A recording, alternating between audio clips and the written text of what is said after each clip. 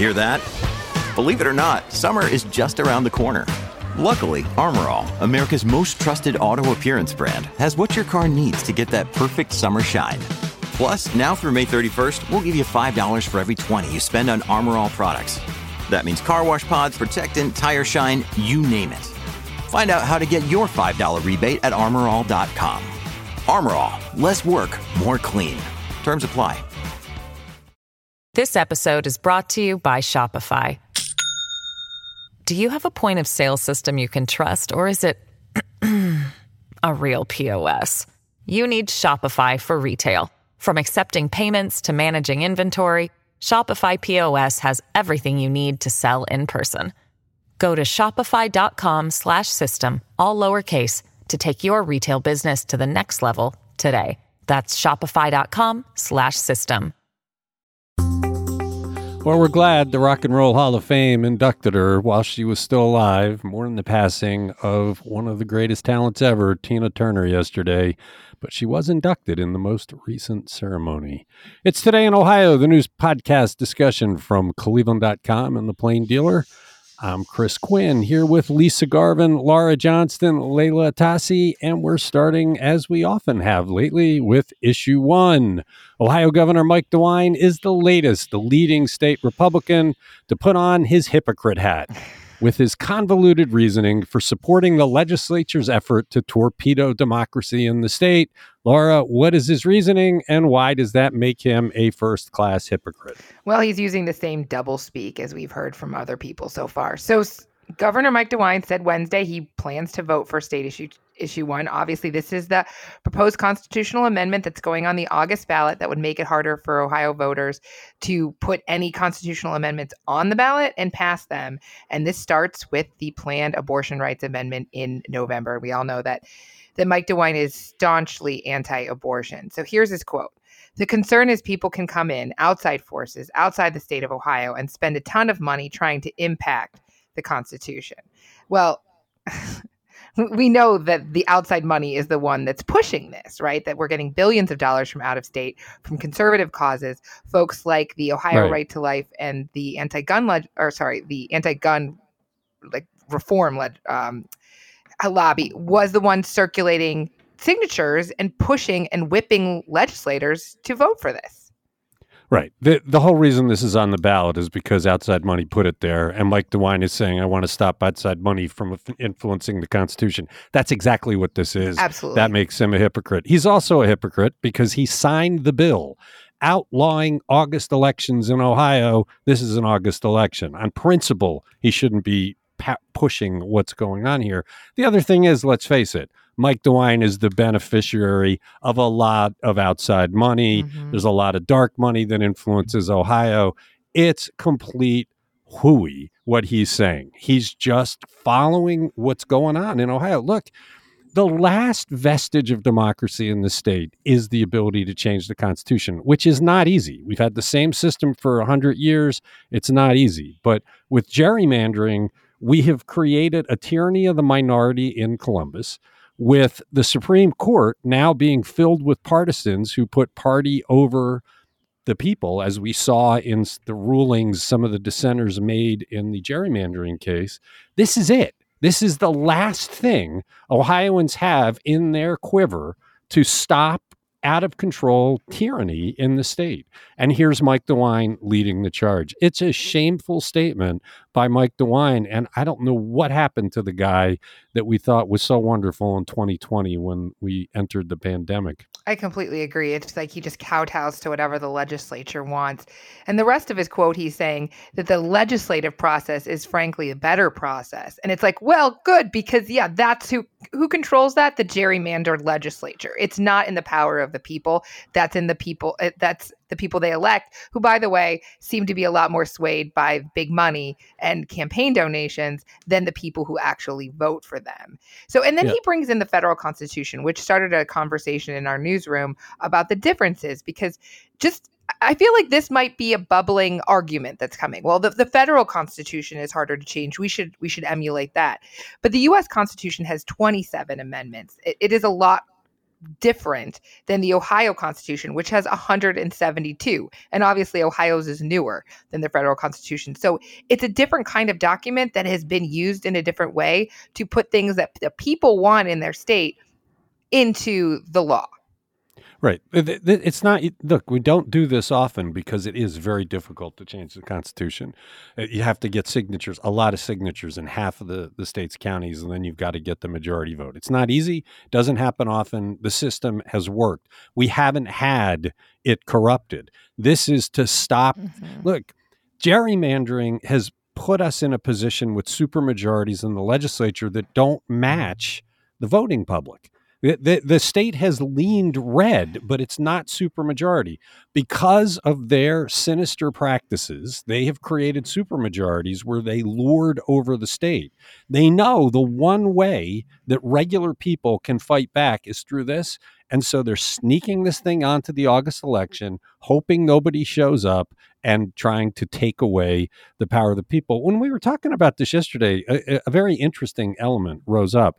I was surrounded by you and Layla and some other women, and the women started talking about how this is an assault on women and we're heading to the Handmaid's Tale, which was fascinating. It was very fervent. People it's like, what's the upset. end goal, right? We just keep watching people's rights be stripped away. And if you look at things in the aggregate of who is running our state, it does seem like, and this goes back to the childcare project that I'm working on too, right? Like it feels like we're going to push against anything that is progressive because we want to keep white men in power. And I'm not saying that that's what they're saying, but when you're stripping away people's rights and you're pushing against things like the abortion right, and by the way, that's how this is going to get marketed to people. They're going to be like, if you don't want abortion to be legal in Ohio, you need to vote for this amendment on the August election.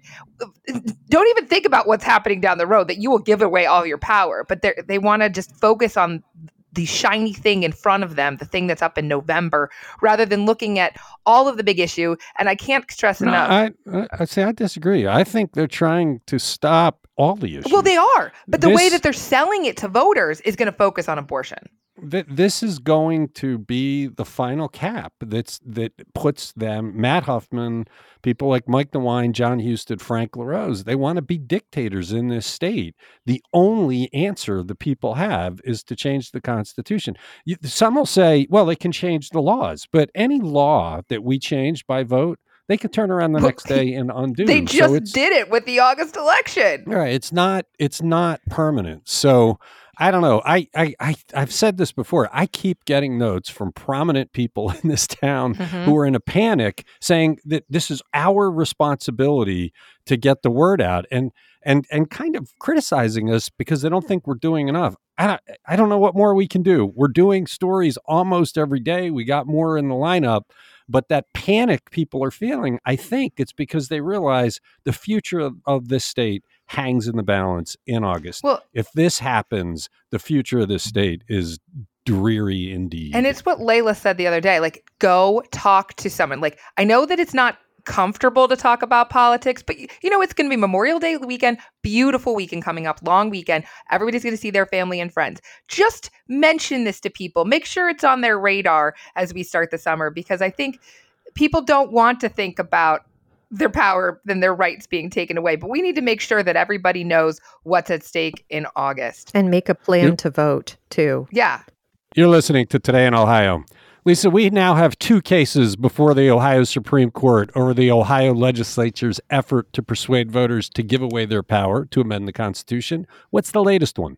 Yeah, this is a second lawsuit by the group called One Person, One Vote, and they filed it with the Supreme Court earlier this week over the ballot language. This joins their first suit that was seeking to block the August election on this matter. They accused the Ohio Ballot Board of intentionally misleading the public with language that's, quote, rife with material omissions and misleading statements. And they say it only describes the effects of the 60% threshold and not how it changes from the current law.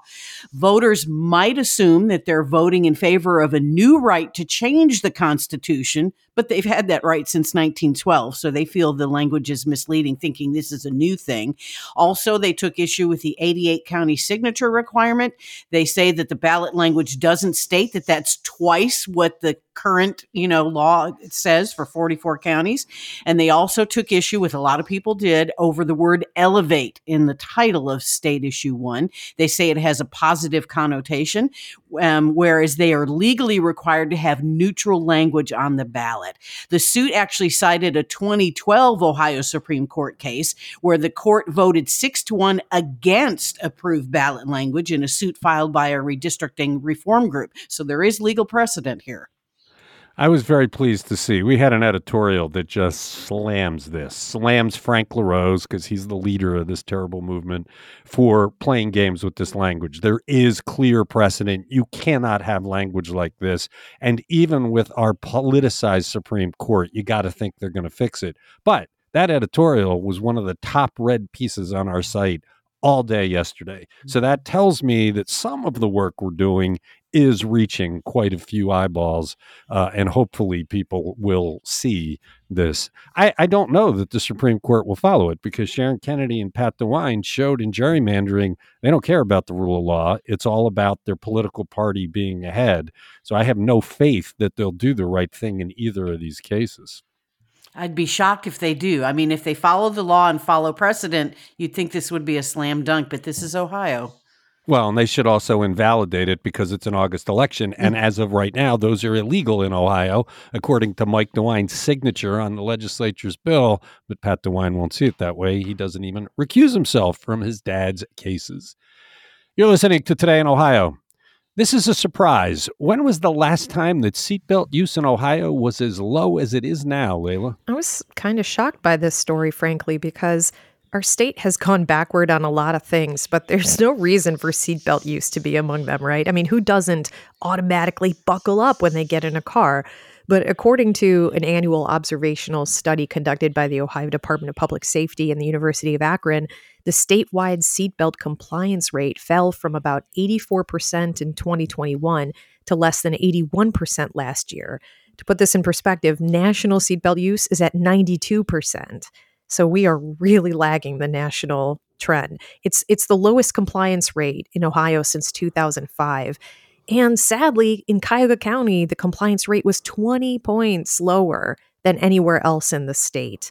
And the stats are really clear on the consequences of not wearing your seatbelt. In 2022, there were 527 people killed in Ohio traffic crashes where a seatbelt was available but not used. And it was the third consecutive year that Ohio's unbelted fatality rate was above 60%. Well, if you're not wearing a seatbelt, you have a much higher chance of being ejected, which means you're pretty much going to die. Sure. What I'm surprised about this, for my generation, you really had to change hearts and minds, because I grew up, people never wore seatbelts. I mean, you didn't even have shoulder belts when I was a kid. So, in the 1980s, you really had a campaign to get people to understand it, and then laws were passed.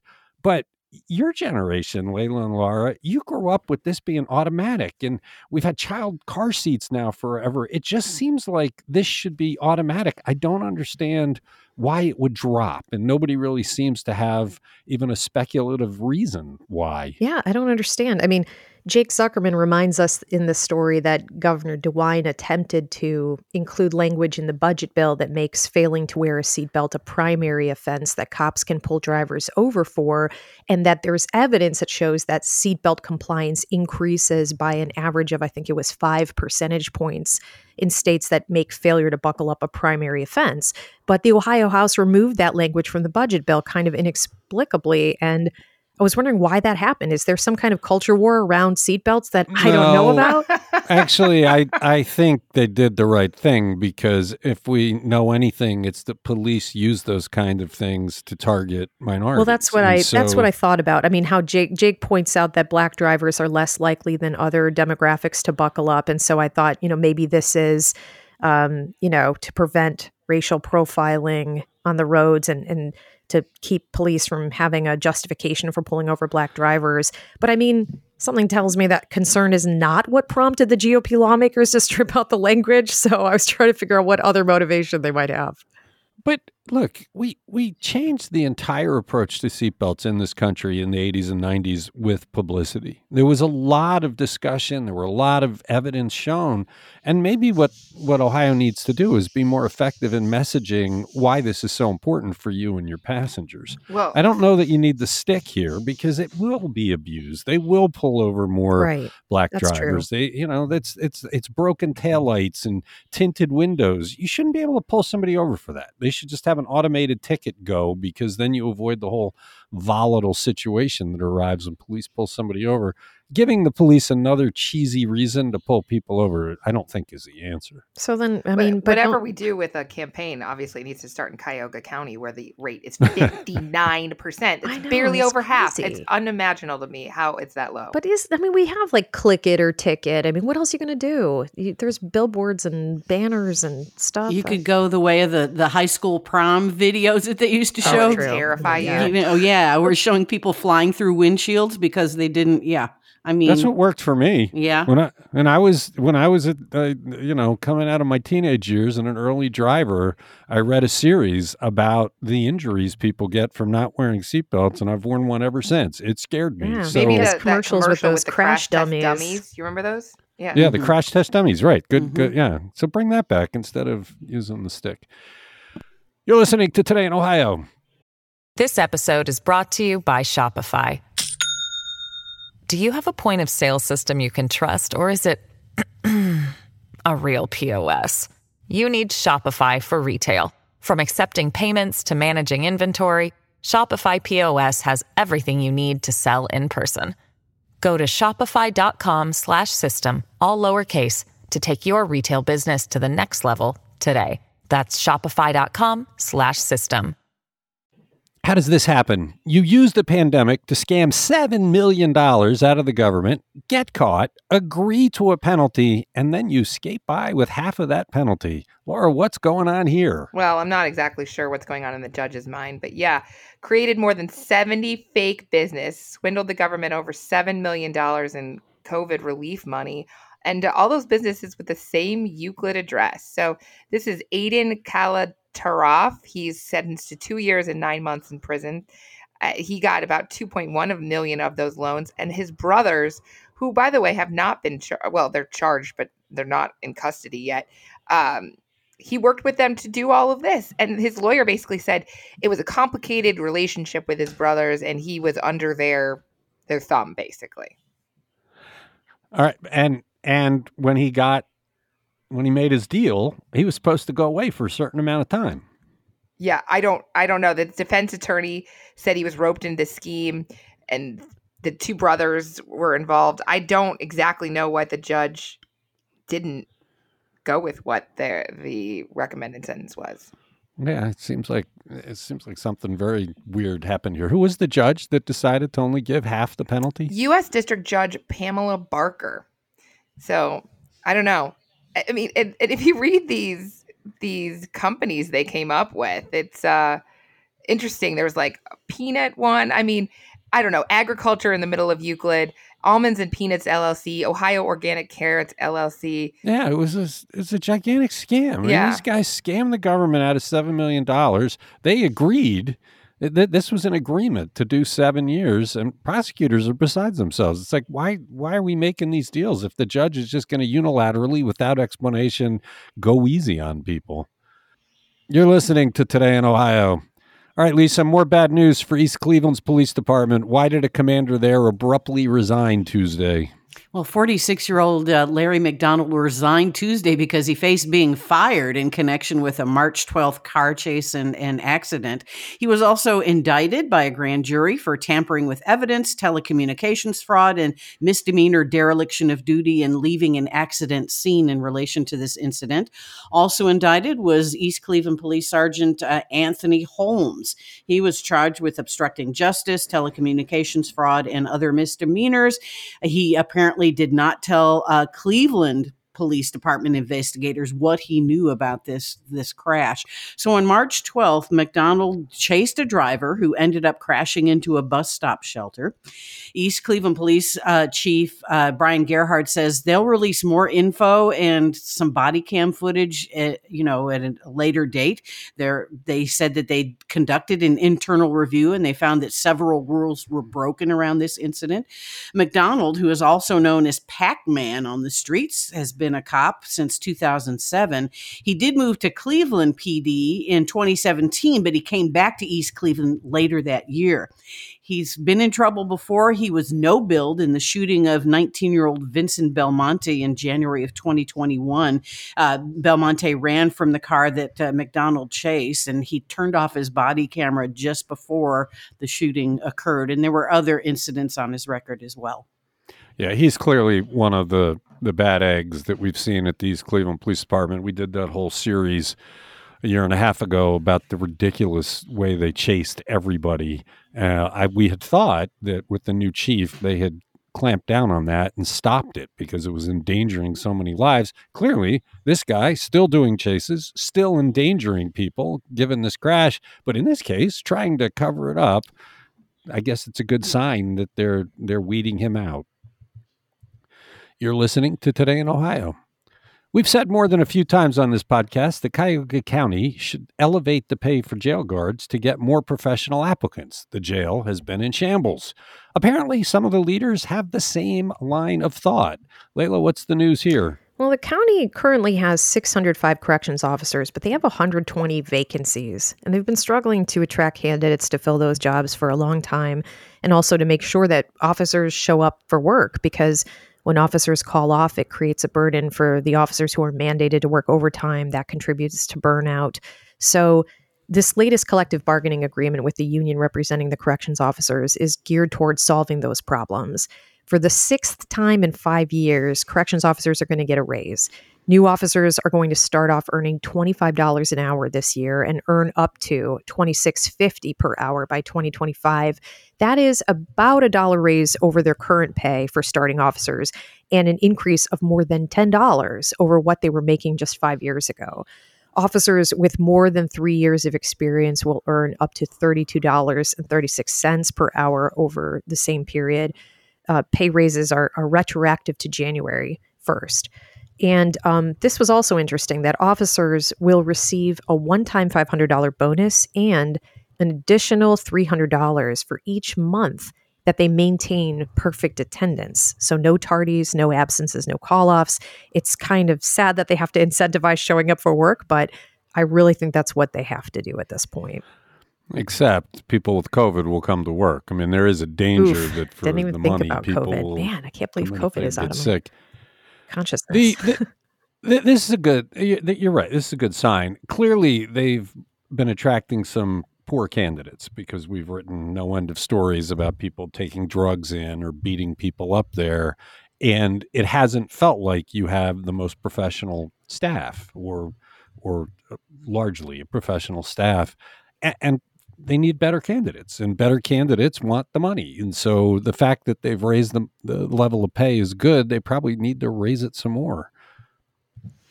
I would think that the level of pay or the low level of pay has a lot to do with why guards sneak contraband into the prison, because they make money off of that. Ooh, yeah, true. I know. They're supplementing their pay through their job. So it's a good step. Good to see. Hope it works. You're listening to Today in Ohio.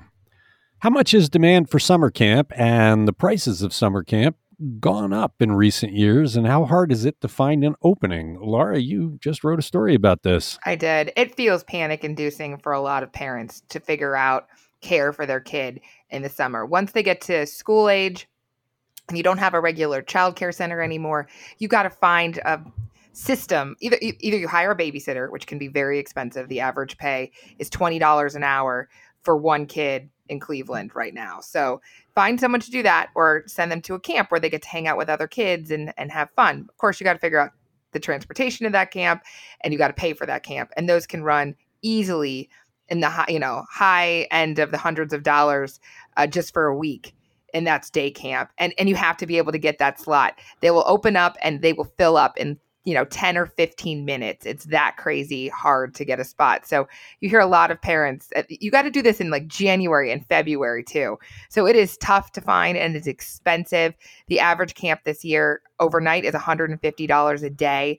Day camp is about half of that. And camp prices have jumped about 35% since before the pandemic because the supply decreased. A lot of camps closed their doors and the demand is really up. Did you get closed out of any that you were trying to find? No, but thankfully my kids are just at that age. They're 10 and 12 now where they don't have to be in a camp every second of the summer. They can be home. Both my husband and I have some flexibility from work, so they can make plans with friends. They have swim team. They have some local stuff to do. But I'm the person that sets puts it on my calendar, sets the alarm, is on there at the crack of dawn to sign up. But I have friends that were, 10 or 15 minutes behind me and didn't get in. Wow. Okay. You're listening to Today in Ohio. Should this be on the National Register of Historic Places? I ask facetiously. What is to become of the very first Super K department store in the nation, which happens to be right here in Northeast Ohio? Lisa, it's going down. It is. The very first Super Kmart in the nation at 1105 North Court Street in Medina opened in 1991 to much fanfare. It closed in 2012 and has been sitting empty since then. So Michigan-based Meijer chain has submitted plans for a 160,000 square foot store at the site to the Medina Planning Commission. That building would be slightly larger than the old Kmart building, and they'll also redo the front parking lot there. The Kmart building is owned by Benderson Development. It's flanked by two retail strips owned by someone else, so it's kind of, shoehorned in there. This would be the 8th Meijer store in Greater Cleveland, joining locations in Seven Hills, Mentor, Stowe, Lorraine, Brunswick, Avon, and Brimfield Township. They're also building a smaller 40,000 square foot store under construction at East 105th and Cedar, Meijer, that is. The community development director for Medina, Andrew Dutton, says they've been in talks with Meijer for about 6 months. They will see the plans at their June 8th meeting, but he says this is fantastic news. Obviously, big box stores are hard to repurpose, but Kmart, apparently there are several old Kmarts that have been repurposed. Cleveland Clinic did one in Middleburg Heights, and in West Park, they're redoing an old Kmart to make it into an Aldi and a Starbucks store. So some old Kmarts are finding new life, but big box stores are a really hard sell. Yeah, it is. We still have the one in Cleveland Heights, the old Walmart that just sits like a... Can I just tell you my Super K story? Like growing up near Montrose, it replaced a drive-in movie theater in the early 90s. And it was like where we hung out in high school because it was open 24 hours. And like we would just go there and wander. Also, it had a video store, obviously. And that's, what we did in high school. You hung out in a Super Kmart as a teenager? We literally hung out in Super Kmart. That's what people would do, where they would like wander the aisles of Super K. Bath was not that exciting. And now it's like a JCPenney and a Levin furniture store. So they did find homes for that when it closed, probably close to 20 years ago. So most people, when they see a blue light, they get nervous because it's a cop. But for you, it's a reminder of your warm childhood. My friends in high school. The blue light makes your heart grow pitter-patter. You're listening to Today in Ohio. Cuyahoga County has just wiped out a bunch of its debt. How much does it have left? And does it mean that it has room to borrow to build a jail? Layla. Well, this story made me feel better about the status of my own home equity line of credit. The upshot here is that the county is paying off some debt. So yay. But it's going to quickly be replaced by more debt. Womp womp. So the county recently paid off the original debt on the Rocket Mortgage Fieldhouse and Progressive Field. County Council on Tuesday approved the last $2.6 million in general fund dollars to pay off those bonds that date back to the 1990s. And that settles the original $120 million plus interest that the county took on back in 92, 94 to build those facilities. But the county still has $1.3 billion in debts on the books. The county still owes on other things like, those sports facilities. That includes the additional $140 million it took on in 2017 to renovate the Rocket Mortgage Arena. half of that Cleveland Cavaliers are paying, and the $190.9 million in new debt issued last year as part of a deal to extend the Guardians lease to Progressive Field and make a bunch of renovations there. And the county has to build that jail. They have to. And it's not going to be cheap. It could be $650 million or $750 million. So council recently discussed how the county might cope with that. Do they try to operate under their usual threshold and use more of their reserves for that project to finance less of it? It's unclear. And there's still more debt on the horizon. Come 2027, the county will no longer have to commit $27 million a year toward the debt they incurred to build that boondoggle MedMart, but the county is about to take on $31 million more in debt to finance renovations to that facility. It's turn it into the Grand Convention Center that they want, and that will be on the books until 2042. And we have more renovations looming at the stadiums. The Guardians and Cavs have been like kids in a candy shop with the Syntax dollars. So... Well, I mean, the other thing is they still owe $1 million on the Shaker Square project from 2000. That was a boondoggle. Now we've spent a bunch more public money on a stupid idea. They don't even know what they're going to do with it. And Brandon Krastowski wanted it. It's just more evidence of how foolish we are when it comes to Shaker Square. Look, you mentioned the sports stadiums, and there's a key thing here. We've been debating the sports stadium funding in this neck of the woods for decades, right? But never before have the teams had such, eye on the sky level of demands while we are this strapped. The county has to build that jail. It's probably going to cost $750 million. They have to do something with the courthouse. Who knows what that's going to cost? If you build a new one or renovate, it's going to be probably at least $500 million. And they don't have the ability to borrow that much. Meanwhile, Paul Dolan, Dan Gilbert, and Dee and Jimmy Haslam, who are all loaded, by the way, are all having their hands out saying, we want ours. This is going to be, I think, a different kind of debate about sports stadiums. I'm not sure any of them are going to get what they want. Right. And I don't think that the public has the tolerance that they might have had in the past for this kind of lavish spending on stadiums. Right. Because we have needs that we have to. Right. We don't have a choice about.